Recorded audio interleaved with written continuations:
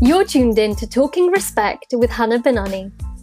This is episode 22 with consultant speech-language pathologist, entrepreneur and founder of the Communicators Lab, Vanessa Abou Sleiman. Tony Gaskin once said, "Communication to a relationship is like oxygen to life. Without it, it dies." Nat Turner once said, "Good communication is the bridge between confusion and clarity." This week's guest, Vanessa Abou Sleiman, shares with us her expert insights as a speech pathologist. Born and raised in Lebanon, Vanessa graduated as a speech-language pathologist from the Lebanese University in 2011. She then headed her private practice in Dubai, where she's offering speech-language pathologist services. In Dubai, she hosted multiple workshops, provided talks, wrote published articles, and participated in major events and radio shows. Vanessa created The Communicator in Australia, Sydney, promoting and education on verbal and non-verbal communication and social skills. She also ran up her fitness and plant-based journey in 2017 called Vegan V to share her fitness progress and her recipes, which she's adopted.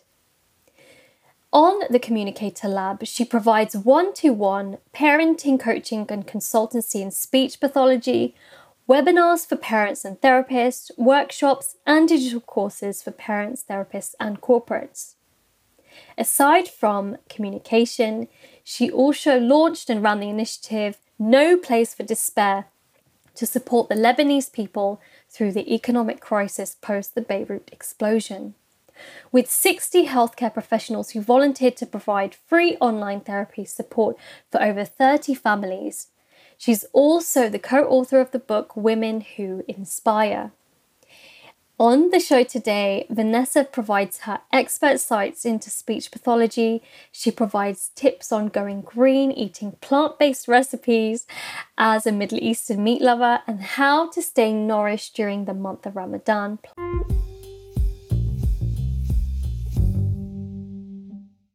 Hi, Vanessa. Thank you so much for joining us today. I appreciate that you're on the other side of the earth. You're in Sydney today and we're in London. So that's a good 9 hours away, time difference. So thank you again for joining us.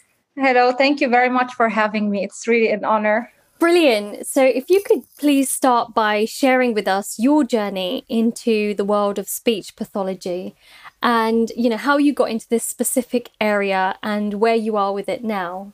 Sure. So to introduce myself, I'm actually originally Lebanese. I was born and raised in Zahle, a culturally rich city in the Bekaa region. I come from a family of 6 members. I have 3 older sisters. I attended school in Zahle and then I moved. I had to move my comfort zone to Beirut to attend and complete my university degree in speech pathology at the Lebanese University. After graduation, I opened my private clinic and I was working also at different centers. And opening my private clinic itself was a very exciting milestone. I renovated the place and worked on every detail to set it up myself until I decided 3 years later with my fiancé back then to close it and to move to Dubai. I was actually seeking bigger dreams and life challenges. And I must say, as much as this decision was emotional, as much as I'm grateful for taking it. Dubai was the best place to be, to grow on a professional and personal level. I worked there for 6 exceptional years as a clinical speech pathologist, working directly with families and individuals, as a consultant, specialist training teachers and other therapists, and as head of speech therapy departments.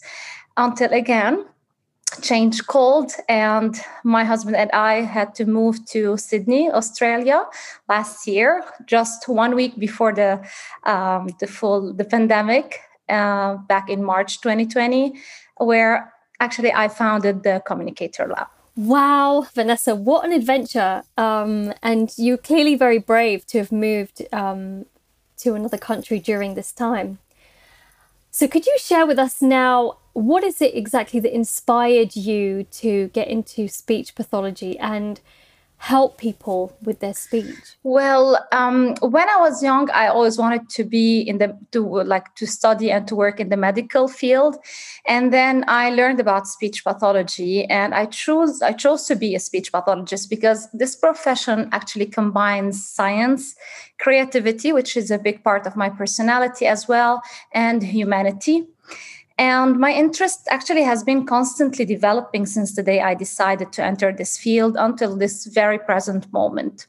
So, working actually directly with families and people with different needs has taught me a lot about how, I'll say, powerful a human being can be, how important patience is, because therapy takes time, and we really need patience is a very big element in our profession, and how rewarding every tiny progress is. So basically, witnessing progress happening, regardless of the pace, is what fuels my passion for this profession. So you started the Communicator Lab only, a while ago. And that's obviously something that you're advancing quite quickly in. Could you share with us more about this area and what the Communicator Lab is? Sure. So, actually, I believe I have been visualizing creating the Communicator Lab. Maybe I didn't know what the name was going to be back then, but long time back, I always had a vision that I'm going to practice for about 10 years with my full potential. And later, I will combine it all in one project to support and train other therapists.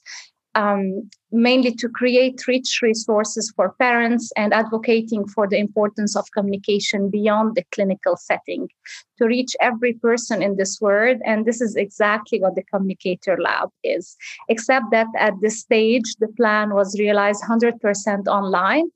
And I'm actually grateful for this change that happened in the whole world, since now we can get to reach people with absolutely no limits or distance barrier. So now at the Communicator Lab, I provide consultancy, provide workshops, trainings, digital courses. I have digital products. So, and the main purpose, as I said, is to be more creative, to go beyond what we learn as basics. It's more like combining the whole experience. Can you please share your expert knowledge in this area as to why children experience speech problems and what are the benefits of introducing support at a young age? Brilliant question. Actually, the underlying reason for any speech or language difficulty can be there could be multiple reasons. So it can be genetic, like for example, in the case of stuttering, neurological, in case of autism, developmental, in case we have a global developmental delay. It can be environmental due to a lack of stimulation and social interaction, or psychological, like some kids have selective mutism. And that confirms, so this wide variety of causes, I want to say, confirms the importance of investigating enough and completing comprehensive assessments before diagnosing, or setting a therapy plan. But answering the second part of your question, I can confirm that a key and constant element is to intervene as early as possible. Early intervention guarantees better and faster results, as well as prevents complications for further delays. In our society, we hear a lot of social and unprofessional advices, as like it's normal to have a speech delay at this age. Your dad had the same issue when he was your age, and look at him now. Don't worry, it will fade away. Therapy is expensive and ineffective. Just wait. All of this doesn't serve but to miss the opportunity to get the right support at the right time, and it would cause further delay. So what I would advise parents and individuals, I really encourage them to trust their gut and to consult as soon as they observe any signs or red flags. Thank you so much. That's really helpful. In fact, I have a similar question which touches on what you've just spoken about. So there's a child and she's experienced some difficulty with speech. Is the fact that the parents speak to the child in multiple languages an issue? Does it affect the child's speech, or is that just a myth that's gone round? This is my favorite question. I've been researching and working on bilingualism for over 5 years now. I have conducted multiple presentations and workshops, and I have a webinar on the Communicator Lab, all talking about bilingualism. And bottom line, I can tell you that research, definitely, this is all based on scientific research, and it is 100% sure that multilingualism does not cause any speech delay. If a child has a speech delay, there might be another underlying reason, as we stated before. So it might be neurological, it might be developmental, it might be genetic, but multilingualism itself, it will not cause language delay. On the other hand, actually, it will help. So it's so actually we encourage parents raising multilingual kids to continue using multiple languages, because bilingualism stimulates the brain in brilliant ways, especially at a young age, as you were stating, 3 years old and even younger. The more the child is exposed to languages, the more they would benefit and will stimulate their executive functions, their brain, let's say, in general. So this is actually helpful and definitely not the cause. Thank you, Vanessa. That's really helpful to know. I'm sure a lot of my listeners are relieved to hear that. Where do you see the Communicator Lab growing, and where would you like it to be in the next few years? So basically, the Communicator Lab has been developed it was founded only 6 months back. Actually, today we're celebrating the 6th month. And I definitely have a vision for the future, but I'm more of a person, if I want to say, immersed in the present. I'm constantly working on different projects. I make sure to take the best step or decision at the moment, to grab every opportunity that serves my intentions and the bigger image. But I don't have a specific plan to follow. But if I am to share my vision for the future of my business, of course I do have, but it's more wide. I would say that I can see the Communicator Lab growing intentionally and constantly adapting to the need of the wider community, because I believe adaptation is the skill that we need at this stage. We need it much more than even not social interaction, but emotional intelligence or IQ or any other skill. Adaptation now is the key. So this is what I hope my business will be constantly adapting to the need of the wider community. It will become a trustful reference for social communication and creative approaches beyond what is taught at the university, and adopting a global approach based on wide experience and scientific research, of course. The book, Women Who Inspire, is remarkable. It contains achievements of inspiring women encompassed into one book. Can you please share with us more about this publication and your involvement? Of course. To be honest, it was a very emotional experience for me. Writing a book has been a dream or a future plan to realize. And it's not the first time that I actually write. However, it's the first time I write in the intention of actually publishing with a set date. So I usually also write articles to the public related to my expertise, but never shared a personal story. And this is what made this experience very unique. But especially taking part of Women Who Inspire was beyond publishing a chapter or being like a part of a project. The project itself needed to be coherent and purposeful, and picking one specific story or message to share was challenging at the beginning, actually, because we need to pass a message and we need to be very selective and very conscious in what to share and how to share it. So I have always been an advocate anyway for women, and I strongly believe that we have a great power, especially when we support each other. And this is what Women Who Inspire is meant to offer: inspiration, empowerment for both women and men. So these are stories shared by women, but definitely who should inspire both women and men. Let us now turn to the topic of health. This is one of the most important aspects of our lives, and we have all tried to maintain good health, especially during the pandemic.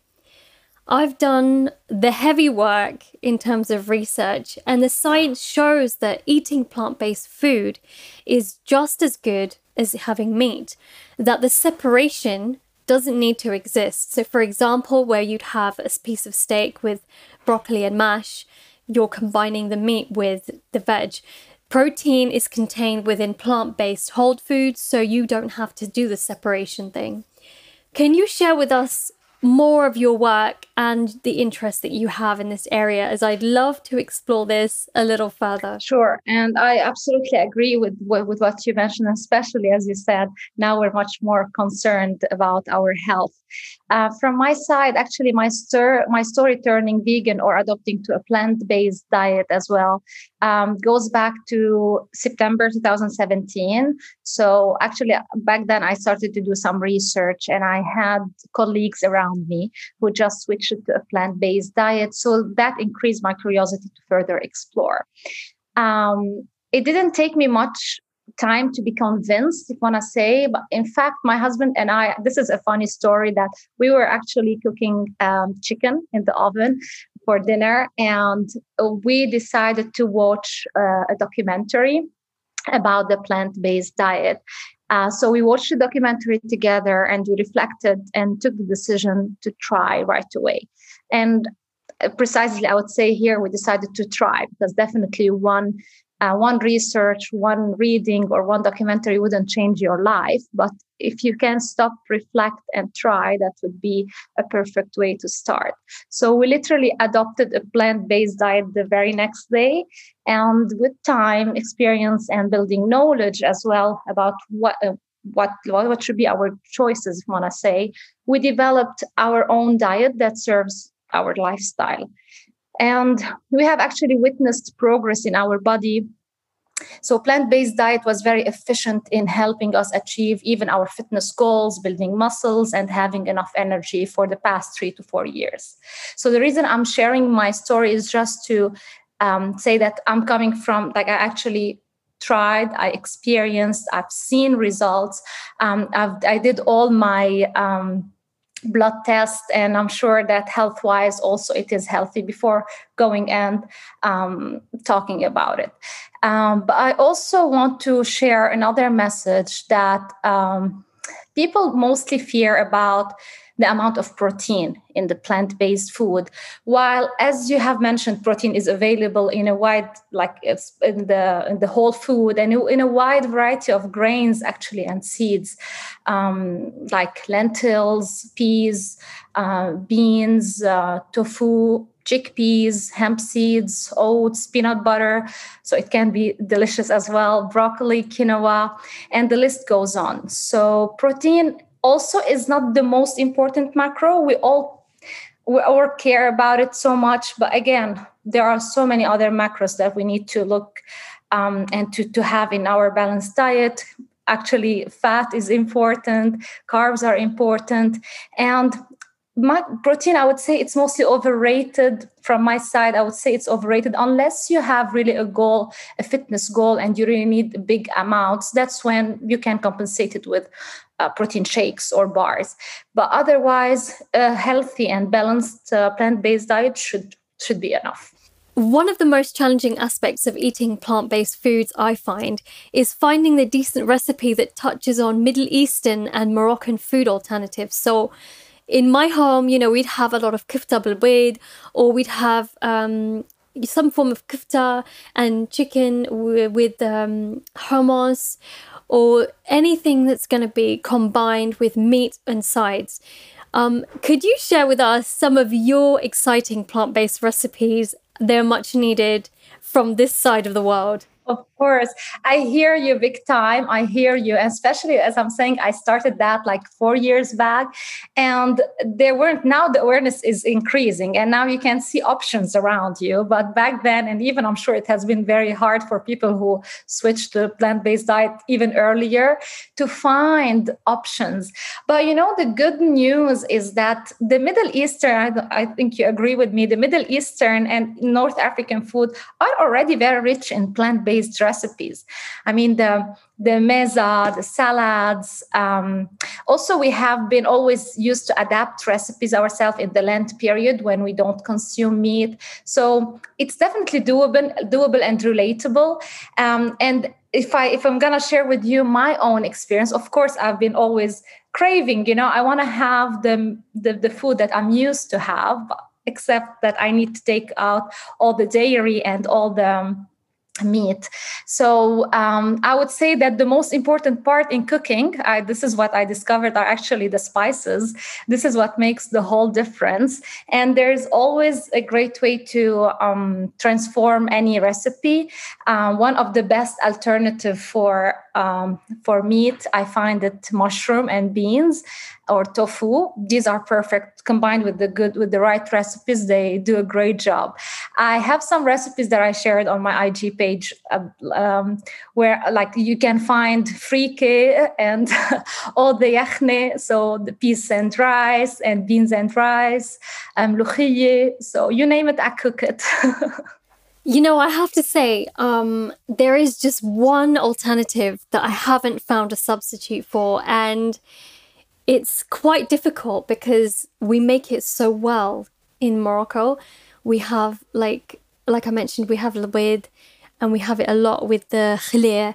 We love having eggs in our recipes, so that's a tough one to replace. What suggestions would you have in terms of replacing egg? I do also. I was used to consume eggs and to love eggs, especially fried eggs or even boiled eggs. I didn't find an alternative. Actually, I've tried the tofu. You can have it as scrambled tofu. So it tastes, again, with the right spices, with the salt and the pepper and all. It gives you the same taste as an omelette or scrambled eggs. However, I still miss the boiled eggs, the whole texture and taste, and that I didn't try yet any alternative. But I do use, in terms of alternatives, I do eat vegan fish. I eat vegan meat. But I would say here to everyone, just be sure that you don't consume those alternatives very frequently, because some of them are highly processed. Some are healthy, but others are not. So the best way is to always read the ingredients. One of the fasting now during Ramadan is very similar, if you want to say, from scientific side to the intermittent fasting, right? So this is something that many people adopt. Maybe it's definitely it's not as hard as the intermittent fast, the Ramadan fasting. However, the concept is the same. So actually, this, like the fasting itself, it is true. It does boost the energy while we think that we need food, but our body doesn't need food all the time.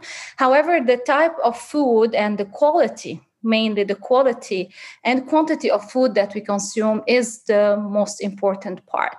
So basically, when we consume lots of meat, meat requires longer time to be digested, while plant-based food, is that you can even eat larger amounts if you want, or larger portions or serving, and it doesn't require as much energy to be digested. So you can still feel light. And I'll talk as well from my own experience.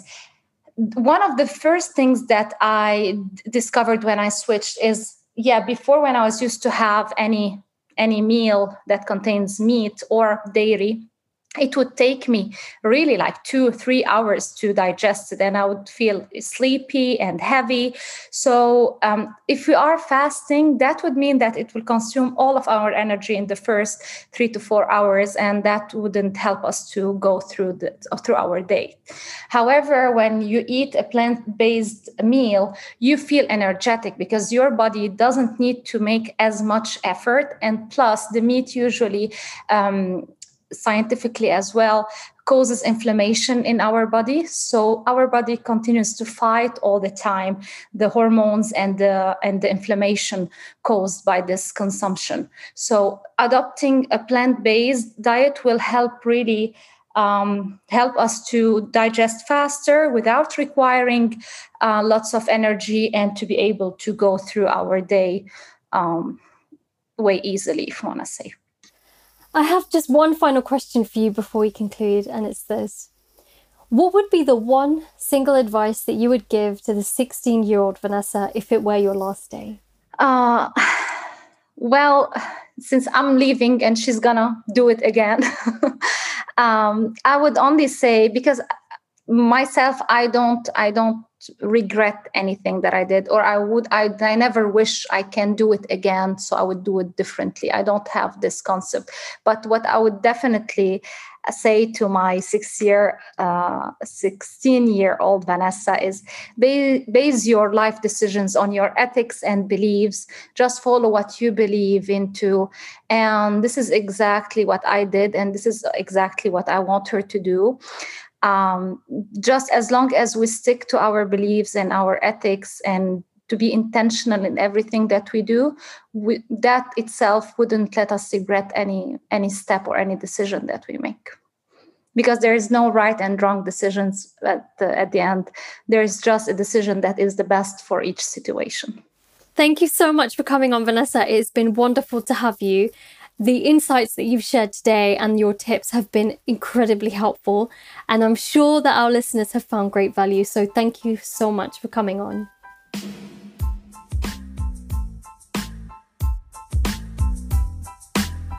If you like what you hear, remember to share, like, and subscribe, and do spread the word if you like this podcast.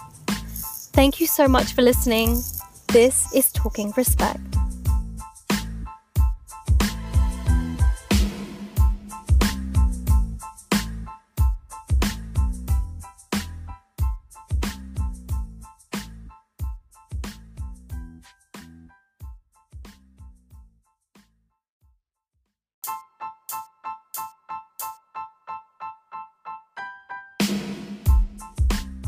If you like what you hear, then remember to share, like, and subscribe.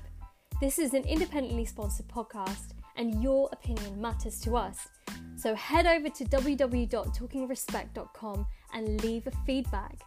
We want to hear what you think, and your views matter to us. Thank you again for listening. This is Talking Respect.